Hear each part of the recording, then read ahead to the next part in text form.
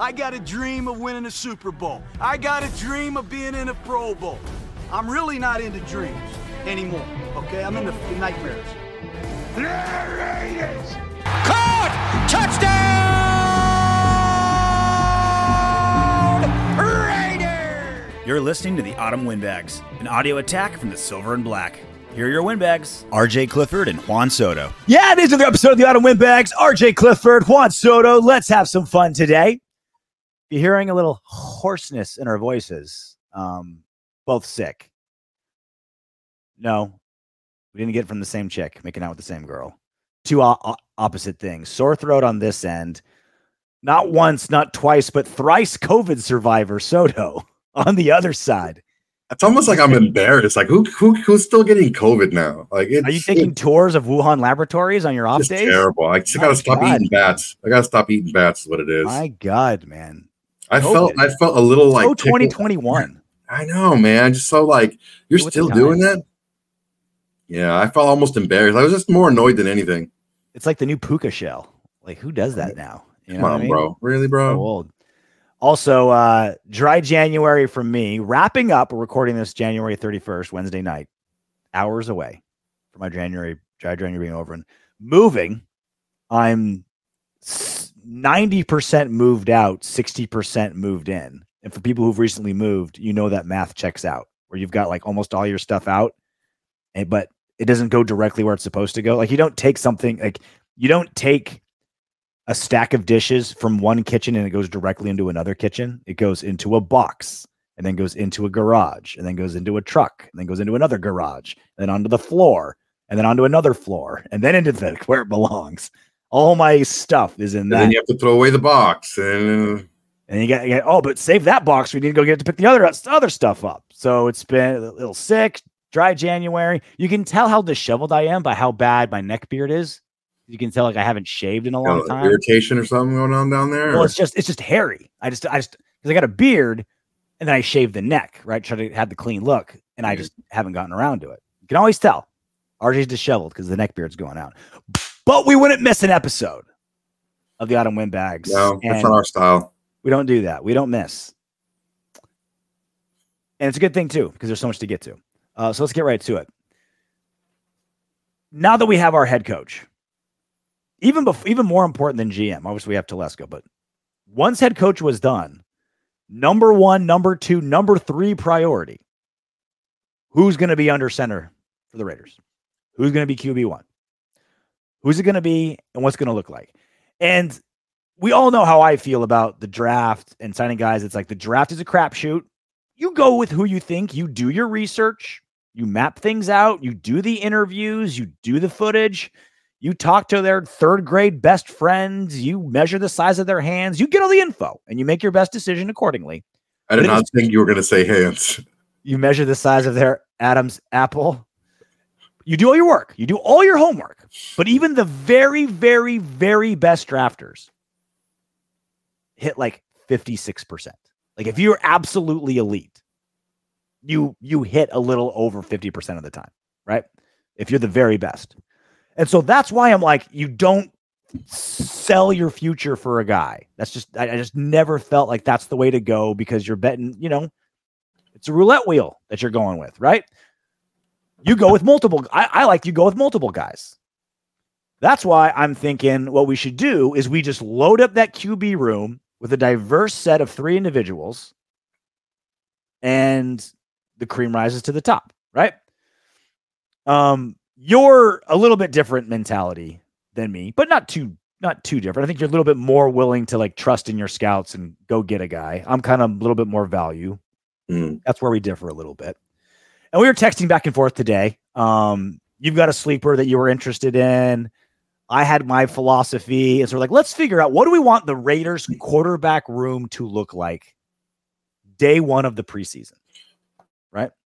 What do we want it to look like? Not because I'm not going to say like, oh, Jane Daniels he's clearly our guy. Maybe you guys think that. Maybe you're right. If we draft him and he crushes it, come back later and say, I told you so, RJ, right?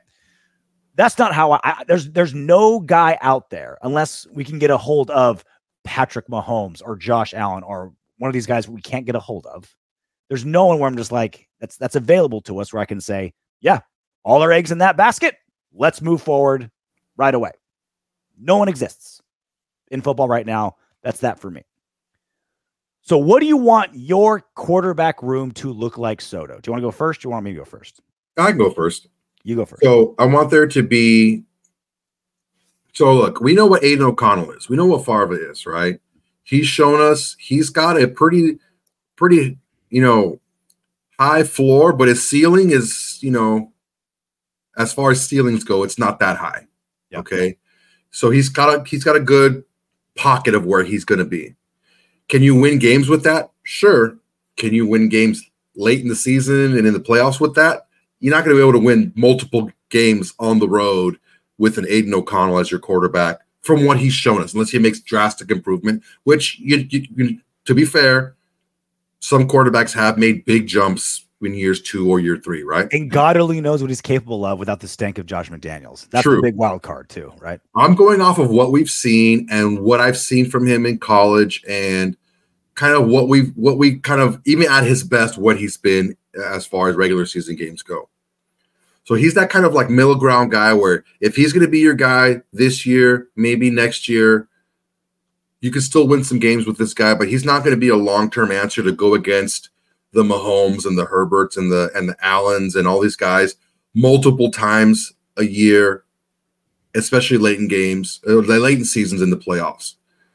I want him in the room. Yes. But we're not banking on him to be QB1.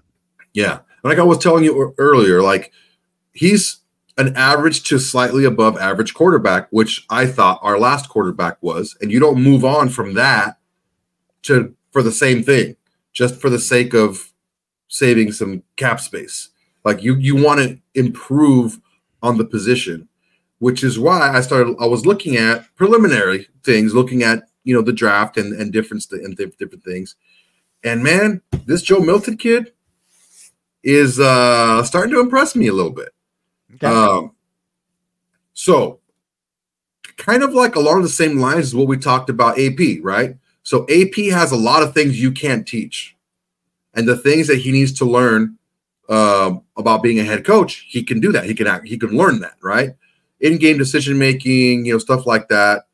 But as far as like knowing the game, being able to talk to people, being able to get a large group of 70 some odd people united for the same purpose, preaching competition, all that stuff that it's very difficult for people like, let's say, Josh McDaniels to do. Like he can't connect to that person personally to motivate them. It's almost like he's shaming you. Oh, it's your job. You have to do this type of thing, right? Yeah. Joe Milton is kind of like that same thing where he has a lot of the things that you can't teach. Dude, 6'5", like 235, 240. He runs a sub 4.8 40. He's got the strongest arm in the draft, probably just by just pure arm strength. If he goes into the NFL next year and plays extended time, he's going to have one of the strongest arms in the draft. Just out there as a rookie. Mm-hmm. And he threw the ball down the field like 45 yards on his back heel, flipping it, and the ball just shoots off of his hand. Yeah. Some of his accuracy issues could be because of that, but I think the high ceiling project quarterback is something that you can have when you have a steady Eddie like Favre on your team.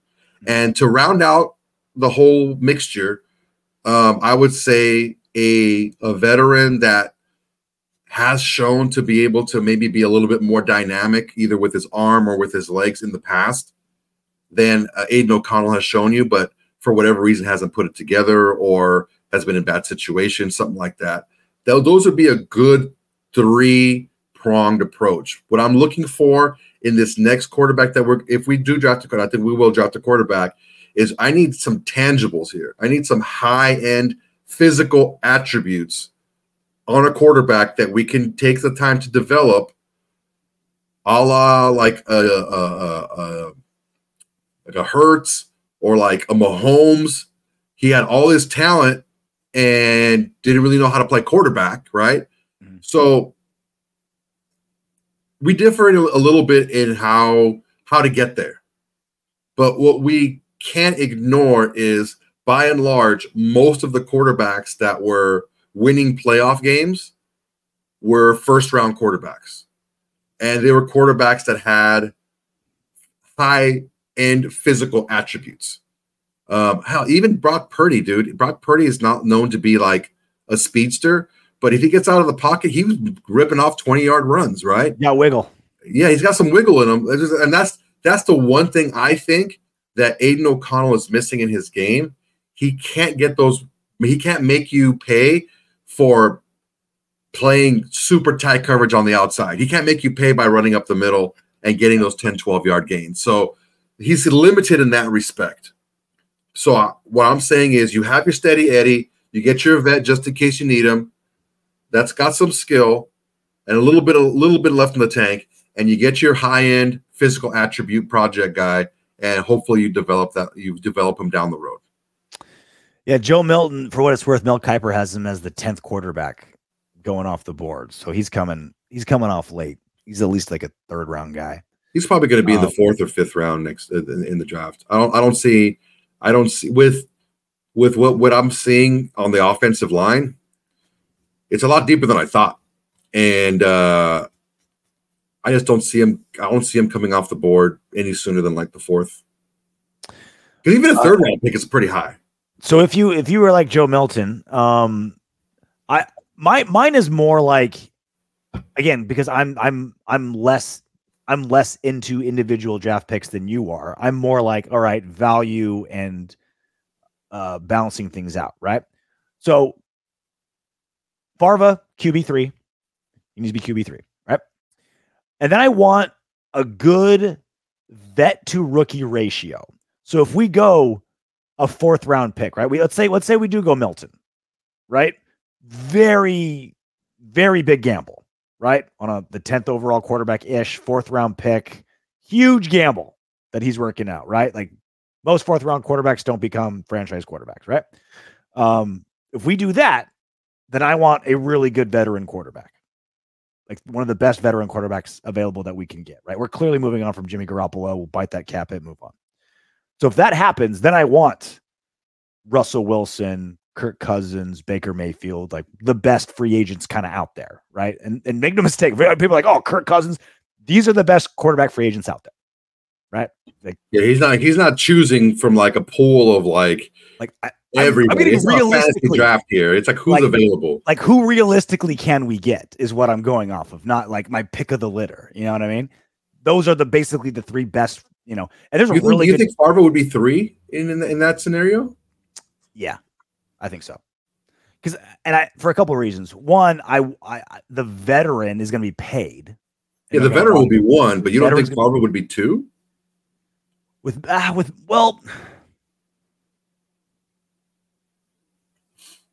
I'm hoping. This is the thing. To be fair, I haven't seen a lot of his bad tape yet, and I want to find it. Well, a couple of things. We know who our offensive coordinator is, and that's going to be such a big part of this, right? If we have an offensive coordinator that needs a running quarterback, there you go. An offensive coordinator that kind of leans to more Farva style of play, that's going to be drastic in this decision-making process, right? So that's a giant wild card. 2, like you said, I think the coaches think the same about Farva as we do, that we more or less know what he is until drastically proven otherwise.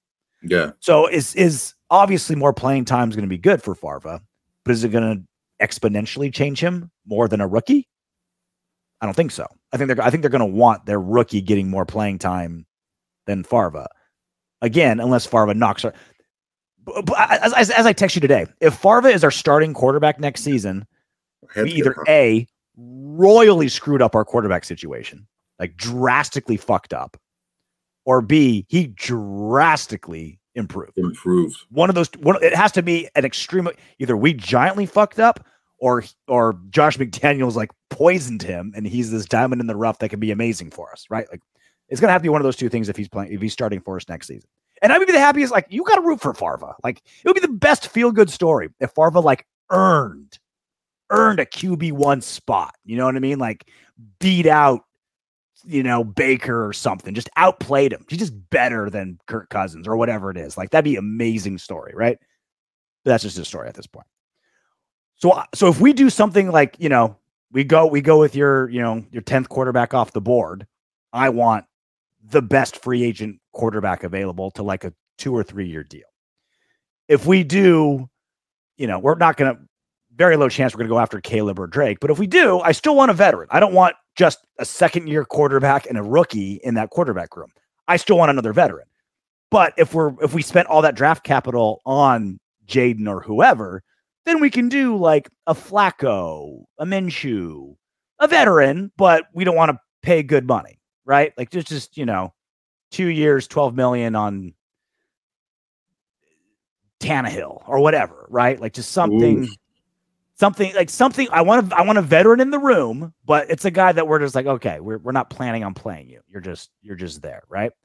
And so that's more what I'm into, is making sure our ratio is good. If we're going all out for quarterback in the draft, cool. If the math works out, we're not getting our we're not getting pants. We're not getting fleeced by some team that's going to charge us 3 firsts and a Max Crosby for somebody. Great, we'll do that. Then we can skimp on the veteran. If we're rolling the dice, wait until round 3 or 4 for our quarterback, and we're like, hey, we think we got a diamond in the rough, but we're taking a huge gamble, then I'm going to want Baker, Russell Wilson, someone like that, like a 2-year, $28 million deal or something like that with one of those guys. The biggest takeaway I took from that is we have to get the right offensive coordinator for the quarterback, because these quarterbacks all have different things that they do well. Mm-hmm. And sometimes I've heard it a lot. Well, oh yeah, it's pointless to watch highlight tape because it just are their great play. Well, slow down a second here. It's very valuable finding out what someone does well. Yeah. Right. My background in my former life, I had a company that did. I was like a consultant, right? I go there and see, best practices and stuff like that, right? And there's a big misconception out there that you spend most of your time on. Every time you say like my job was consultant, all I think of is like the Bachelorette and like the dudes who had no jobs. They'd put like consultant, entrepreneur. Like so, it's like, all right, this guy's literally waits tables, but he's good. He's 6'3" and great looking. So we're gonna put, consultant. Lead gen. But a big misconception with a lot of the companies that I went to go like audit and stuff is they spend way too much time on the underproducers. Okay. There's I mean, if you're like a bottom of the barrel football player, yeah, you want to coach them up a little bit, but you really make your money. You really get the biggest bang for your buck on and getting those average guys to be above average or really good. So of course you don't have to coach Devontae and Max. You don't have to coach those guys hard, right? Because they're self-starters. They go in there, they're driven. Just keep them pointing in the right direction, right? The good players who could become really good, you spend some time on them. Those average guys, you spend a little bit more to make them either above average or really good players. The bottom of the barrel guys, they need to learn because most of them aren't going to be around too much longer anyway, right? Mm. So it's like you don't waste all your time trying to coach up the guys that are the bottom of the barrel. You spend your time on the middle and a little bit above that to get them to improve. Because honestly, you want your stars. You need stars to win. You need good players to win. So you want to get as many as you can into that good, very good range. Yeah. So how do you do that? Is you look for attributes. You look for traits of these good players do this. You find your mold. This specific position, I like this in this player, right? Mm. And who was it? What's his name? Bill Parcells. My corners need to be 6'1" or taller. They need to be weigh this much, and you run this fast. If you bring somebody that's not that, you better walk on water. Mm. Because once you start making exceptions, you have a team full of exceptions. And why have a model of what you're looking for in a position if you're not going to stick to it? Yeah. So finding out what someone does well is really important. And if you get the right offensive coordinator, that can build off of what someone does well while working on those things that he doesn't do well, some of these younger players can play sooner than maybe in past years because people aren't the way of the Josh McDaniels. It's an old antiquated mindset. This is my system. You do this way, the way I do it, and that's it. It's more like look what happened when Steichen leaves the Philly, and then they have what was it, Brian Johnson? He ended up getting fired because he wasn't Shane Steichen as the offensive coordinator of Philadelphia, and Jalen Hurts just didn't play as well. When a team loses a good offensive coordinator that's working with a young quarterback, what's his name, Dable, with the Bills. I mean, Josh Allen's just freaking Josh Allen. He's a beast, but the offense didn't look as good. So you got to pair that coordinator with the quarterback, especially a young quarterback, to develop him and to focus on the things that he does really well. So that's why I think it's when I started looking at the good things of some of these quarterbacks, the gooder the good things are, the better. Because the bad things are usually things that you can fix because it's the badder things, are really not that far off. If that makes sense. Off. I'm with you. So that's the two biggest things I'm looking for is the two things we brought up is I want a loaded quarterback room where competition is the wrong word. If we're drafting a Jaden Daniels, then we're going that high. He's going to be the starter. We're throwing everything we can to make him the starter, but a diverse group of guys that buoys what we're doing. That's what I'm looking for is a diverse quarterback room of skill sets that, not diverse skill sets in the sense, just like different things can happen for this guy to perform. And on the flip side is whoever offensive coordinator is fitting that mold. That's what I'm looking for in the quarterback room. Again, I'm very less into this is our guy, do whatever it takes to grab May. That doesn't work. That's not a recipe for success. It's an odds game. It's a numbers game. Loading up, you're playing craps. You've got money on all the numbers that and you researched your numbers. You're still doing that work. You're trying to give yourself every 1% advantage you can, but it's putting all your chips in the right place so that when something lands, you're there and ready to go. Yeah. So for every Josh Allen that the Bills traded up twice for, and Patrick Mahomes, where the Chiefs traded up 15 spots for, right? Mm-hmm. For every one of those, there's a Mitch Trubisky, who the Bears traded up for, or a Trey Lance, right? For every one, there's another. The thing is, it's very difficult if you don't plan on picking at the top of the draft. It's very difficult to get those guys with those really high-end traits if you don't go up and get them. Mm-hmm. So if for whatever reason Jaden Daniels slips past San Diego, the Chargers, we got to go up and get him, man. It's because at that point it's a value move, right? You're not emptying. You're not showing up at the Panthers facility or Bears facility with bags of gold bullion. You're oh, number 9 or whatever. Okay, here's a first. He ain't making it past 8, bro. Here's a first. Here's a first and a second, right? Then it's a good value play, right? Then you say okay, we can commit to this guy because the numbers and math add up. That's what I'm looking for is being the wheeler and dealer in the room. And it's for last 20 years, it's been the opposite. We've been the one at the draft with our pants down. Now it's time for us to be the guys to do that. Yeah, we have to be ready to strike when the time is, if the opportunity arises. Because look, 6 is the Giants. Depending on what the Giants do, if the Giants don't want to go quarterback, there's no reason for them to stay there because they need a lot.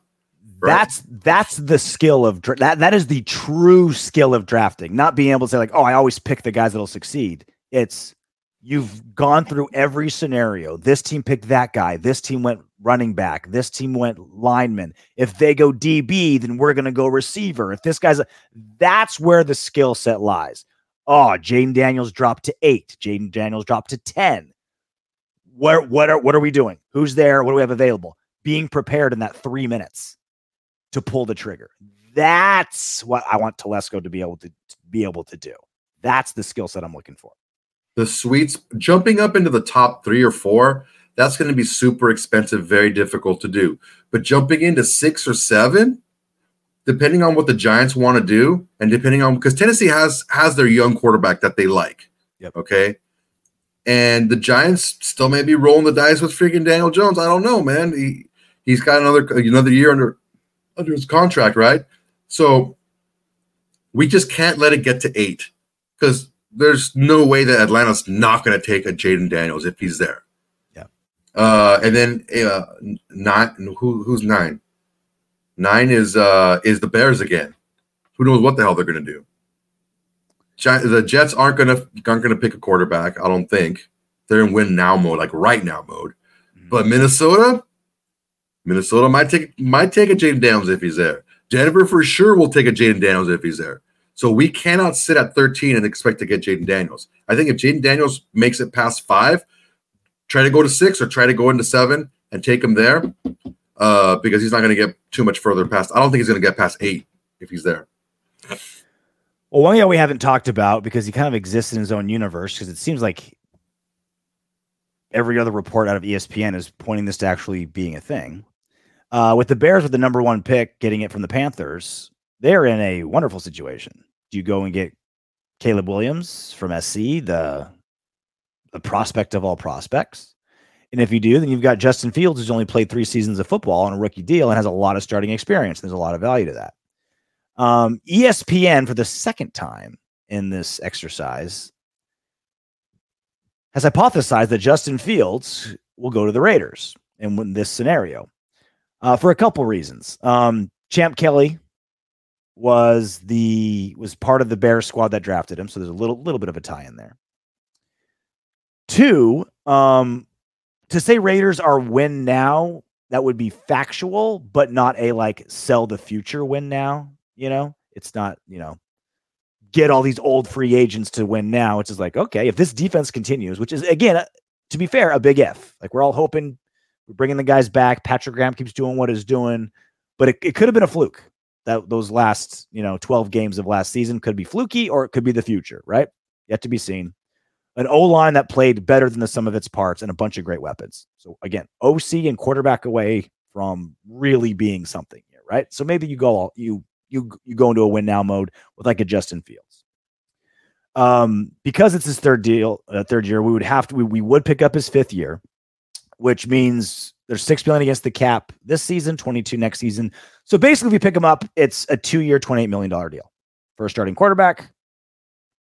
Not bad for a Justin Fields. ESPN's guessing it would cost a 2nd and a 7th for Fields. Nothing too crazy there. That's a situation where I'd be really, really happy with your boy from Tennessee as our quarterback project. Like, that would be a nice situation where you've got 3, a 4th-year guy, a 2nd-year guy, and a rookie. 2 of them with very similar skill sets, Fields and your volunteer. I kind of like it. It doesn't wow anybody, but also you got to understand, we're not getting Patrick Mahomes. We're not getting Lamar Jackson. Like, get those out of your mind. Of the guys that are reachable, Justin Fields on the cheap, giving us a chance to save that 1st-round pick for a corner that we desperately need, whatever we're going to desperately need. I kind of like this move. What say you? I was thinking the exact same thing. If this is like the veteran that we're going to get, if you can call a 4th-year guy a veteran, I am looking for something or a quarterback that is more dynamic. It's what I've been talking about forever. We need someone that's more dynamic, someone who's a more modern quarterback, who can make off-schedule plays. And we had that somewhat with Carr, where he was able to make off-schedule plays, but he wasn't really as dynamic as you would want someone who, like, he's not going to like wow you with his foot speed or anything like that. Yeah.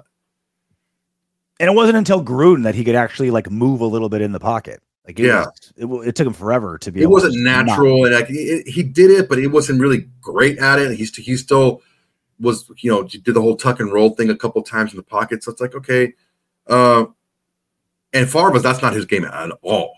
Yeah. But Favre is a good backup if you need a steady 80 to get in there and keep a lead for you, and maybe get your touchdown in a half, or throw a couple of field goals up just to kind of pad a lead, right? Protect the ball. He's not going to turn the ball over. He's going to be smart with it. And then you still have your guy that's the super talent. I mean, if you have a lot of talent on your quarterback room, it's not a bad thing. You just, again, the big D word, man, develop. You got to be able to develop. And if you have an offensive coordinator who is willing to adjust to what Justin Fields does well, that's when you do want to watch a highlight reel tape of Justin Fields. Yeah. Where does he excel? What throws does he do the best? Where is he the most comfortable? How can I get him in these situations? How do I avoid other situations? And you build something around that, around what he does well, and you just disguise it. You disguise it with motion, with formations, with personnel pack. You disguise what you're trying to do. And Justin Fields is going to be a very, productive player with his dynamic play. He can bring a lot to the team, and especially if him and like a guy like dude. I was really impressed with Jakobi Meyer with how he played. I thought he was a lot better than what people were giving him credit for. I didn't know he was as good as he actually ended up being. I hated the signing because it was like, oh, another wide receiver when we desperately need every other position. You know what I mean? And that led me to seep in hate for him personally, which wasn't sour on him a little. Yeah, I soured on him because of the move that the GM and coach made. It was just like, oh, screw another wide receiver. This is BS. But yeah, when he plays, you're like, this guy's freaking good. And that's the thing is like, oh, I've seen Justin Fields. I don't want him. New offensive coordinator, throw into Devontae and Jacoby, handing off to Josh Jacobs.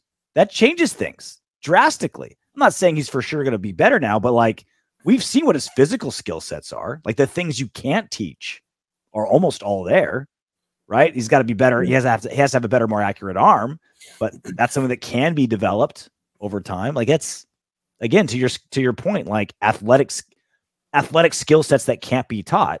Justin Fields has got most of them, and then he's out of a hellhole in Chicago and on to like the tightest locker room and most beloved coach in the NFL.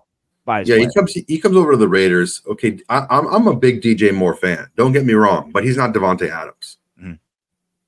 Mooney is not Jakobi Meyers, and I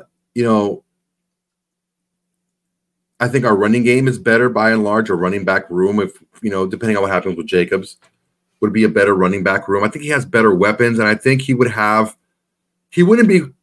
come in as the savior. I think that's one of the things is like you were saying about Clelin Ferrell, that you can't escape your draft position, right? Well, Clelin Ferrell was a starting defensive end for one of the better defenses in the NFL with the 49ers. Yeah. He was a starter there almost until he got hurt, in the last game of the season, right? But he was a starting player for them, and he played a lot of snaps, and he was doing okay. But he wasn't asked to be this. He wasn't their number 4 overall pick. Yeah. Fields comes in, doesn't feel the pressure of having to be the first round pick, having to be the guy. He's just 11th overall pick. Yeah. We haven't had a quarterback good since forever. He's going to be the guy. Now it's like, oh, I got traded for a second round pick. I have who on my team now? I have this running game. I have this defense that plays pressures off. Weapons are there. Again, we keep bringing it up. Offensive coordinator, hopefully choosing correctly. One thing, too, is the offensive coordinator is not going to have the pressure of calling games like Justin Fields is a savior anymore. It's like when you get divorced, man. It's like you go to the bar and you're like, the pressure's off, right? Like I can hit on whoever, whatever, dude. Like I'm single now. I'm out of that hellhole. I'm out of the poison. All right, I strike out. Who cares? I'm swinging for the fences. It's stuff like George Costanza. He's like, hi, I'm 36. I'm unemployed and I live with my parents. Yeah, you want to get out of here? Good. Make no mistake. That's genuinely a thing in football. Is pressure off, trying something. Baker Mayfield this season, Joe Flacco this season, just change the scenery. Pressure's off on good teams with good offenses. I don't want to. I can't impress this enough. It's also the coaching staff. The coaching staff isn't having to justify the front office's decision in selecting Justin Fields by how they call games, by how they set their offense, right? Because the owner's like, dude, hey, man, we got this guy in the first round. You need to highlight him as a player. He's not doing that anymore with us. He needs to show up and play football. Media room is 30 people deep every time he's at a microphone, every single game. Why did you lose? Why did you lose? Why did you lose? That wears on dudes. That wears on dudes over time. And it can't be said enough. The offensive coordinator, how they call the game, how they put their scheme together, how they game plan to highlight a specific person. We don't have to do that anymore because he wasn't our first round pick. Yeah. And that coaching room and that locker room in general is going to be a big part of it too. And that should be one of the big things going for us next season is these guys loving their coach, loving each other, playing for each other. And that's such that's been the recipe for success for the only time we've ever found success is on the back of that, right? Bisaccia loved us to the playoffs.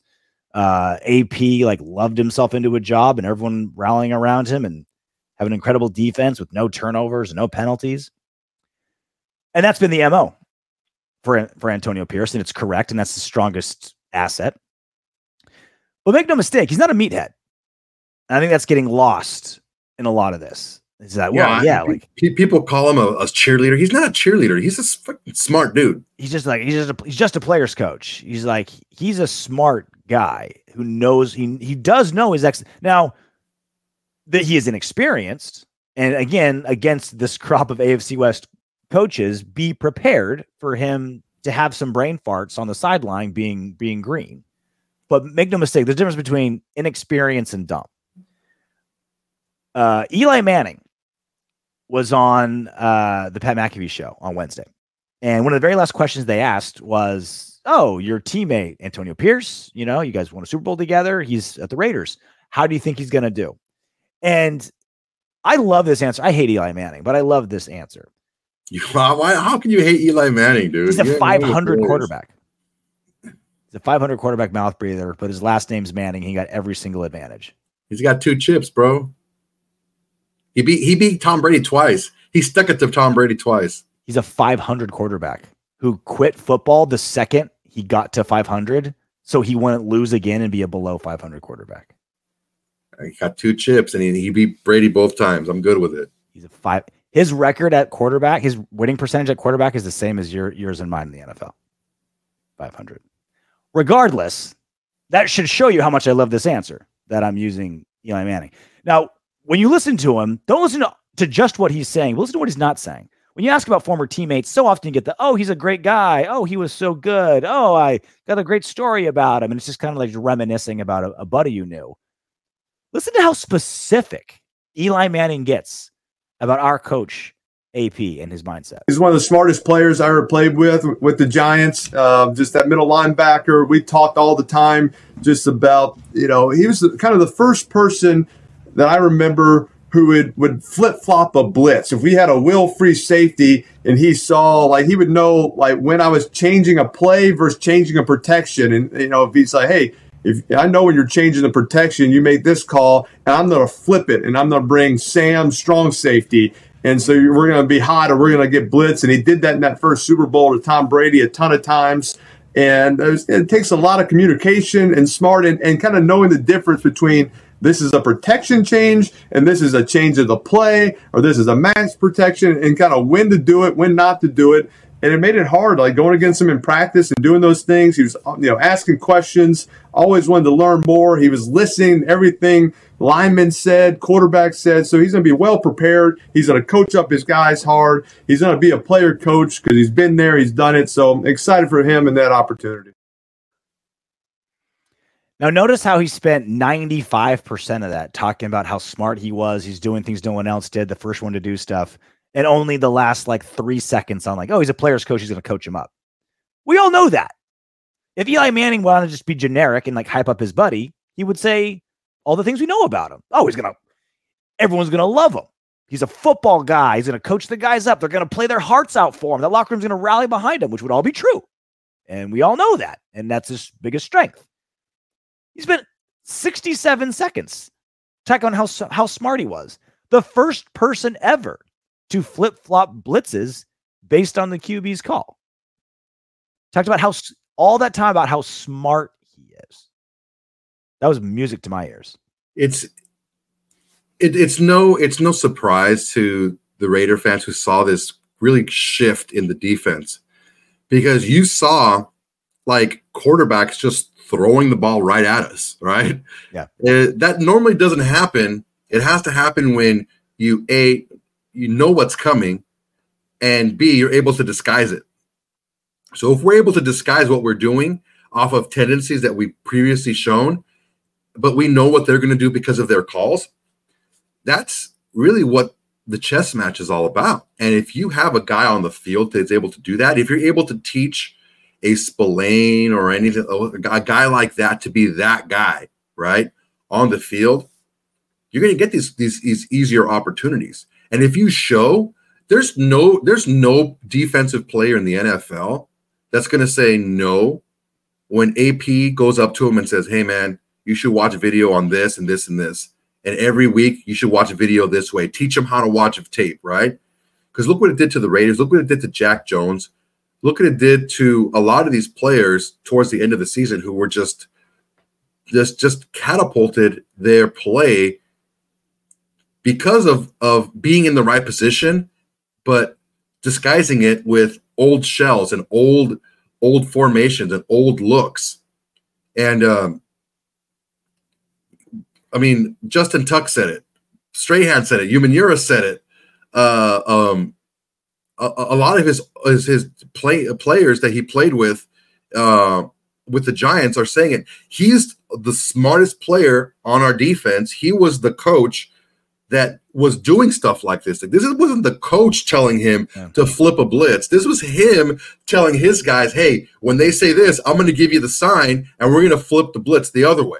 It's one thing to be like a field general. You're like, oh, I've been trained and I remember and I will execute for you, which is a great skill set by itself. It's another thing to be the innovator on the field. That's totally different. To be like, okay, we've been scouted out. I'm just giving the marching orders from defensive coordinator, which is still a great skill set. There's another thing to be like, I'm going to do this off the whim. There's 0% chance that this quarterback that I'm going against has been preparing for this, because I just thought of it now. And that's where, again, experience on the sideline is low, but to have that type of mindset, to be an outside of the box thinker, to be an innovator in the heat of the moment, is what I'm hoping is going to just absolutely accelerate Antonio Pierce's learning curve. Well, yeah, that's the difference between being a field general, right, and being the general on the field. Mm-hmm. He's just as smart, just as connected, just as locked in as the defensive coordinator. He's the soldier and the mad scientist. Yeah, at the same time. He can be both. Love I'm the guard, I'm the other guard, mm-hmm. and the two forwards and the center, and I'm the coach. Also loved his, how great a communicator he is, how well he is at listening, all that stuff that Eli said. It's awesome. It's awesome to hear stuff, that. Man. It makes you get a new appreciation for what he actually did and how he was able to unlock these players. Because I didn't think we ever necessarily had bad players on our defense before. They were just underproducing. These guys were high third round and up draft picks. These guys were guys that were supposed to be, doing good things in the NFL. You saw what happened to the Philadelphia secondary with Epps not there anymore. Mm-hmm. People were like, "Oh, Marcus, he's not that big a deal. We can." Well, yeah, it's a big deal when you lose a quality player off of your secondary. So these are good players. Just how to make it make sense. When you can make something make sense, you get buy-in, and when you get buy-in, you could tell anyone to do pretty much anything. Well, and to be able to show, like, it's one thing to have like a resume on paper, right? Like, oh, AP, he's Super Bowl champion, Pro Bowler, like he's going to be respected. It's like, well, you don't walk around with your resume stapled to your shirt. You need to show your you need to show why you have that resume every single day. I remember I was working for my dad's trucking company. My uncle's been working there, at that time, 30 years. And he's in his office, head of sales and stuff like that. But he'd come down into the yard and he'd show me how to feel the hose that's going from the rail car to the truck and be like, you see that? So you start feeling that air? That means we're down to 100 pounds. Like these crazy, this guy, I know he knows it. I know he's worked here forever, but but it's another reminder, listen to this isn't some old fuddy-duddy up in his tower that forgot about everything. This is a guy that can still show you the little tricks of the trade and invent new tricks of the trade, excuse me, as you're going on. That's the difference. He doesn't have to just lean on his resume. He's constantly a living, breathing resume with his knowledge. And that's what separates him as a leader from these kind of older guys that they got some Super Bowl rings, but maybe they're not showing it quite as, showing it the same way AP is. Yeah. It really makes a huge difference when you're trying to get people to buy into something new. Mm-hmm. Is if you show them something and it works, it's like, okay, now how many times do I have to do this for you to just trust me blindly? Yeah. And I think he has that because this team really did a huge turnaround, man. And again, and not just defensively, like you said, but also like you were saying, the penalties and just Raiders were first in penalties. It's crazy. When would I ever that? You know how in Russian spy movies, you come up with a sentence that'll never be uttered to trigger the spy microchip in someone's brain? The Raiders are the least penalized team in football. That could have been one of those lines. It's never going to be said ever. It's never those words. That phrase is never going to be uttered. And we utter it today. Not only because of Antonio Pierce, but a very, very, very big part. That one is slightly behind. I like tuna fish on my frozen yogurt. What? Jason Bourne. I'm ready. Well, again, I love bringing it up. I think part of Antonio Pierce's love that he's receiving from his team, he does get a little bit of an assist from Josh McDaniels because he was just so hated, could not connect with players. You could just tell the locker room was disgusted by him. And then here comes AP and he looks so much better by comparison on top of being the right guy. Good, right? He's the right guy and he's coming after Josh McDaniels. That's a great situation to be in if you want to be loved. And I know that's still the case because players are still bringing it up. They're still banging on him, dude. They're still banging on Josh McDaniels. Before I get to the tweet, you almost never see this because players aren't stupid. Players are businessmen, first and foremost. Players are a lot of things. They play for their teammates. They play for their families. They play for pride. They play for rings. They are playing for the dollar sign first and foremost, which makes sense. You never hear players of ex-coaches trash them because they know maybe one day my former coach is going to be a coach or an assistant or a coordinator somewhere else. And I want to be able to have that job. I want to be, if Josh McDaniels goes back to the Patriots and I'm a free agent in 2 years, I don't want to just immediately eliminate that as a potential team that I can go to. That's why you never hear players publicly bash coaches almost ever. Remember when Will Compton came down on Paul Gunther, Gunther 2 seasons ago, whatever it was, 30 seconds. He had 30 seconds on his podcast about Gunther, he'd have us do 30 different third down packages every week. It was way too complicated. Gunther called him, yelled at him. It was a big thing because players never, ever do that. And you don't want to do that because maybe Gunther's going to be, I don't know why anyone would hire his ass, but maybe a linebacker coach somewhere, a right? Consultant or something like that. Yeah. Nope, don't hire Compton. He hates me, right? Which is why this speaks volumes, which is why this doesn't whisper, this screams from the rooftops. Jermaine Illuminor tweeted during the AFC Championship game, Crazy, the old regime cut a player who's now starting left guard for the Baltimore Ravens in the AFC Championship. Who would have thought? So happy for my guy. He was talking about John Simpson, right? Former Raider John Simpson, cut by Josh McDaniels, Dave Ziegler. Now he was playing the AFC Championship game. John Simpson had a good season. He was one of the most penalized guards in football. There is that. So not good. But he did start for them almost every single game, played almost every single snap, was a really good run blocker, pretty good pass blocker, had a good season. And he was playing in the AFC Championship while the rest of the Raiders were at home, same as Josh McDaniels. Pull on their dicks. The shade that he threw for no reason.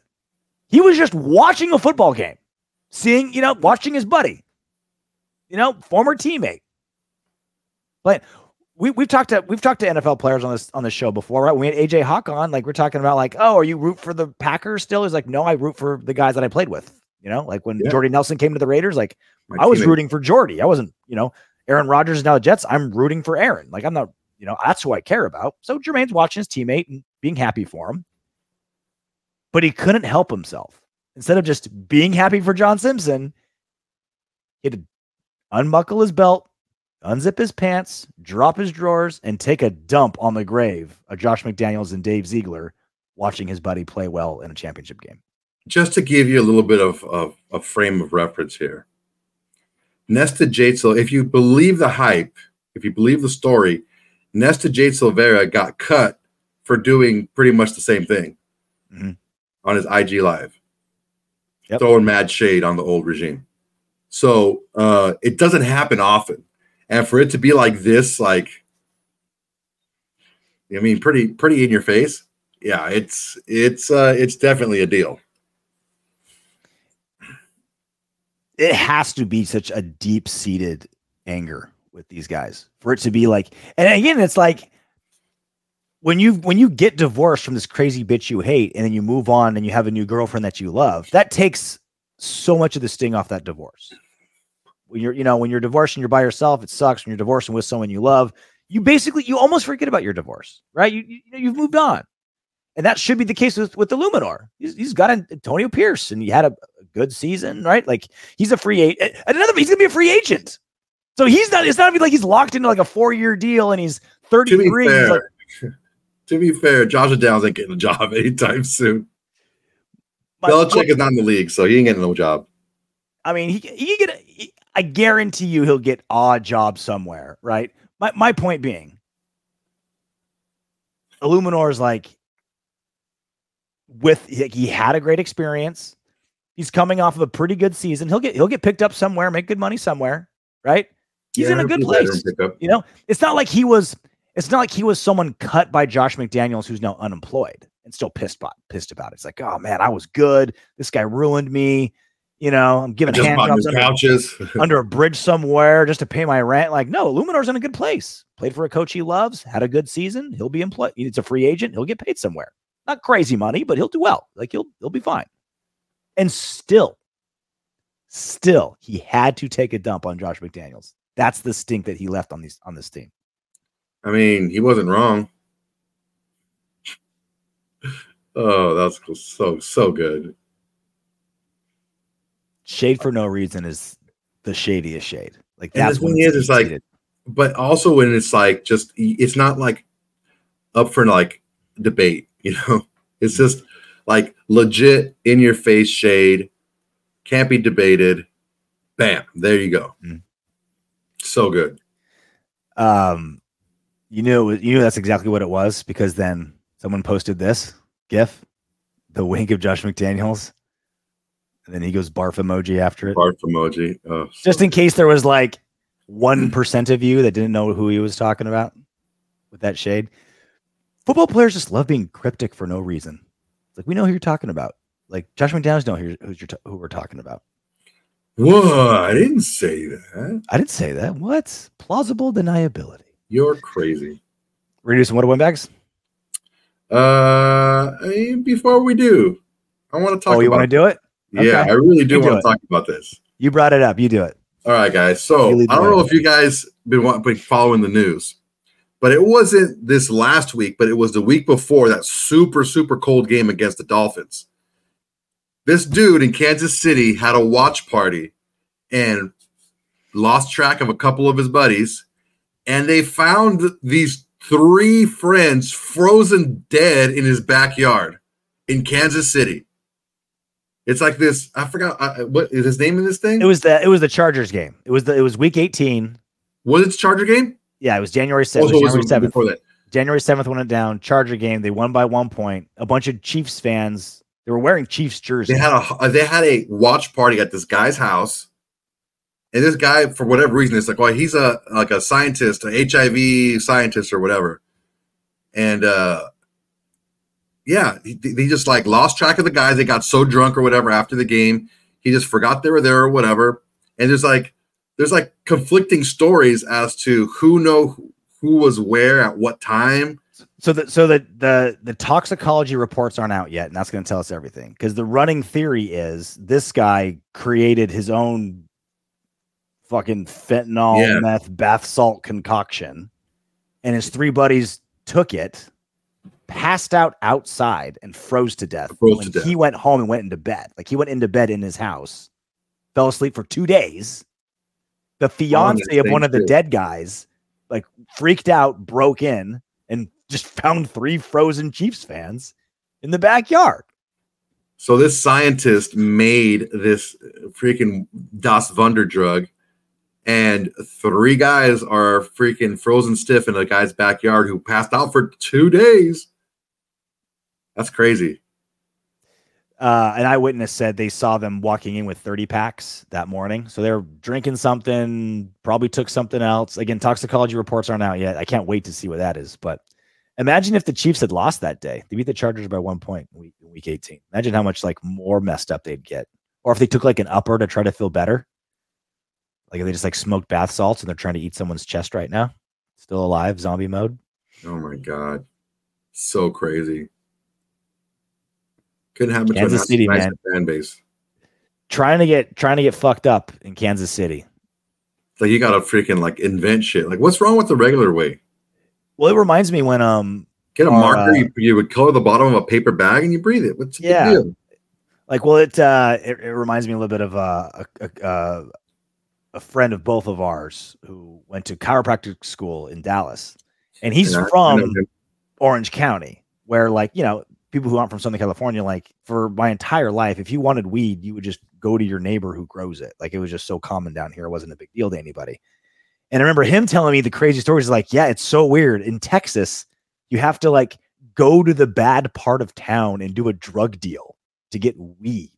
He's like, it was just so weird to him because he was just so used to just being around, and it was just like barely a drug, and everyone did it. Like, he was just like, oh, we go to your neighbor and it's like a bunch in a mason jar. Like, here's $40 and you're set, right? He's just like, I went to like train tracks, talking to strangers, like getting dime bags. He was just like a legit freaking drug deal. You're doing a drug deal. Like, it was weird.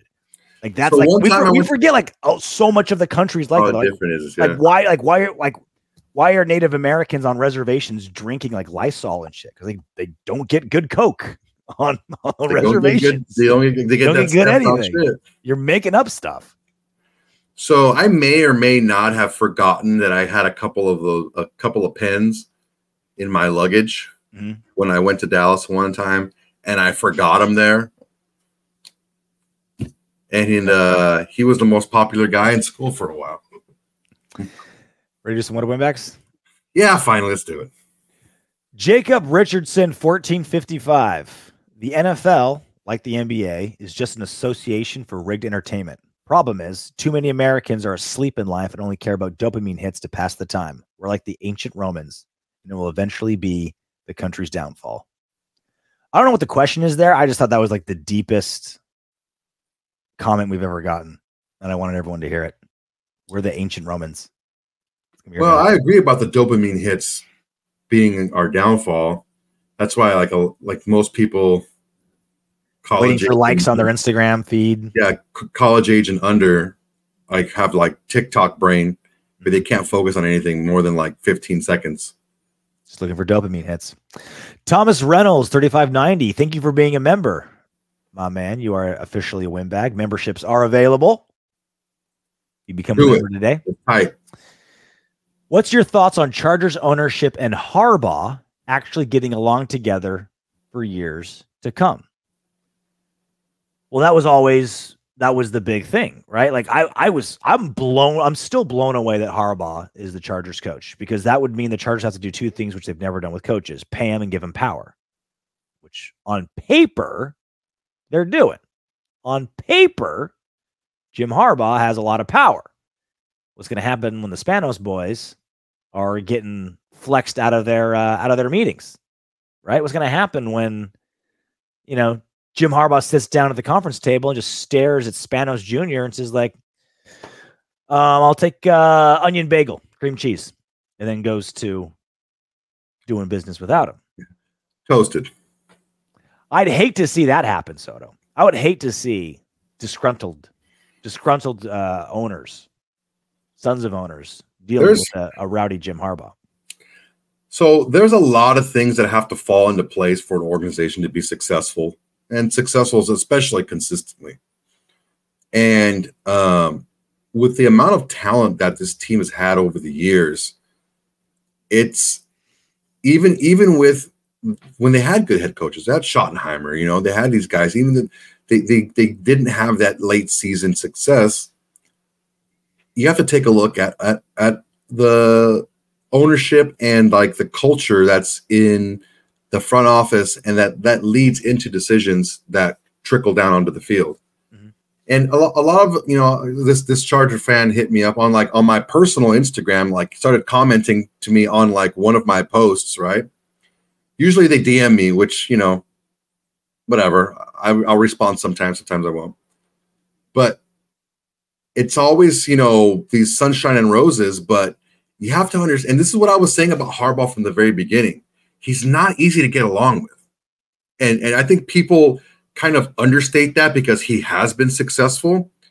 But when he was with the 49ers, it was a firework. He was really successful right away, and then it just kind of like started to peter off, right? The reason why he was so successful with Michigan for so long was it took him a while to get there, but he had complete control over everything. So it didn't matter if you didn't like him. He was the last say. He didn't have an owner. Like, people think that, just because you're a Bill Belichick, right? How did that work out for him? And you have total control. Yeah, there's still an owner that owns it. You don't own the team. There's still an owner that owns the team. At Michigan, he was bigger than Michigan. He was like bigger than the chancellor, bigger than the president, bigger than all those people. He was Michigan. Here, it's not the case. There's still an owner and a meddling group of ownership children that it's just going to be a matter of time, because you get people in an enclosed stressful situation, and they're going to be who they're going to be. They're going to be themselves after a while. And from what we've seen, the Spanos children are a little bit petulant, and they're going to meddle. And Harbaugh is just gruff, and he's just hard to deal with. It's just the fact of the matter. So I don't see it taking too long. Well, it's this way with everybody, but exponentially more so with personalities like Harbaugh. Winning solves everything. The Chargers start out 7-1, whatever disgruntled conversations they may have, arguments they may have, it gets smoothed over real quick with W's. And that's the same with everybody.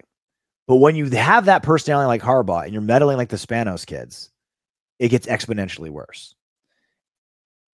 A lot like a normal, well-tempered person who knows how to be a leader can handle a 3-6 start early on and overcome it. It's still early, guys. We can do this. Let's come together. A Harbaugh versus Spanos and a 3-6 start could send things south very quickly. It is absolutely essential the Chargers start off hot next season. When the schedules come out, obviously the first one I'm going to look at is the Raiders. The second one I'm going to look at is the Chargers.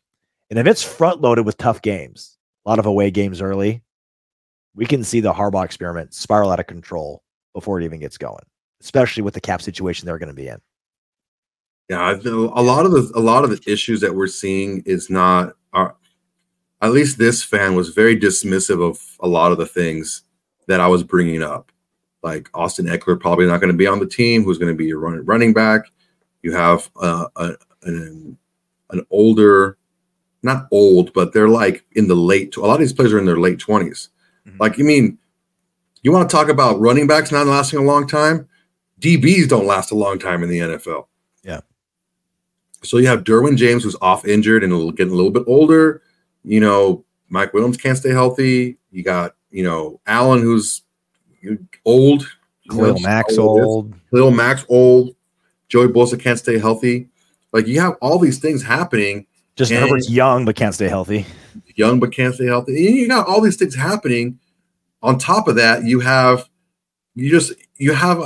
I can't imagine it not being this way there, where you have everyone in the front office who's not Harbaugh or Spanos just waiting for that pin to drop, for something to happen. Mm-hmm. Because, they've heard the stories of Harbaugh and they've seen it with their own eyes with the Spanos family. I'm not saying it's going to happen. I'm sorry. I'm not saying it's not. It's going to happen, but I just don't know when. We're being extra pessimistic, obviously, because we're Raiders fans talking about the Chargers, but this is all very plausible. Like, this is this we're not pulling this shit out of our our assholes, okay? This is like legit stuff. The ingredients of the gumbo we're making are real. Like, this is real. Like, again, look, Harbaugh's won everywhere he's gone. Fact. He's more experienced than Antonio Pierce. He's a proven winner. These are facts. Also facts. He shits where he eats. Oh yeah, and it falls apart. Chris Puth, 2644. Glad to see the defensive coordinators coming in with Patrick Graham. Worried on the coaches left for offense to choose from. Some are terrible. I like I want to talk about the Patrick Graham thing first. Basically, all we've been saying it forever. As of this moment, there's only one head coaching position available, right? It's the Commanders. They're Washington, right? Defensive coordinating positions are starting to fill up quickly. People were worried that we might lose Patrick Graham this season because he did so well. I wasn't, because for whatever reason, he's been completely under the radar. He got a couple interviews. They were kind of token interviews. He never got a second interview. For whatever reason, I don't know why. I don't care. I'm just glad that's the case. No one really gave him a lot of attention. So I wasn't worried I don't think he was going to move laterally. I don't think he was going to go somewhere else to be a defensive. It doesn't make sense. If he wants to be a head coach, you want to stay where you built a defense and it's performing, right? And he didn't turn enough heads to warrant a head coaching position. So I wasn't worried we would lose him. Next season, different story. But as of right now, I wasn't worried at all. And once the Commanders get their head coach, it's basically 0% chance he's leaving. We got the defensive coordinator we want next season. Hallelujah. Yeah, I'm very happy with Patrick Graham sticking around. I don't think he's going to be the Commanders head coach. I could be wrong. There could be just a random thing that happens. But and like you said, he's not going to go to a lateral move, because why would he want to start over with a new place? Like, he has a defense that's playing really well. That's going to make him look his best. Just stick around and ride it out, right? But yeah, I think that like I said, hopefully he's a bad interview, but he's not. I heard that people are very impressed with his acumen, his football mind. But hopefully we can squeeze out another year out of him. We'll get one more out of him, hoping for more, but we'll definitely get one. That's about it for us. Dry January is not yet completely over. It's January 31st, 9:43 p.m. West Coast time. But when you guys are going to be listening to this, it'll be February 1st, and Dry January will be over. So with that being said, I am more of a windbag than I am existing in reality. I exist in your guys' reality. When are you guys listening and watching the Autumn Windbags? And it's February. So therefore, my first beer in a month. Sharing with you guys.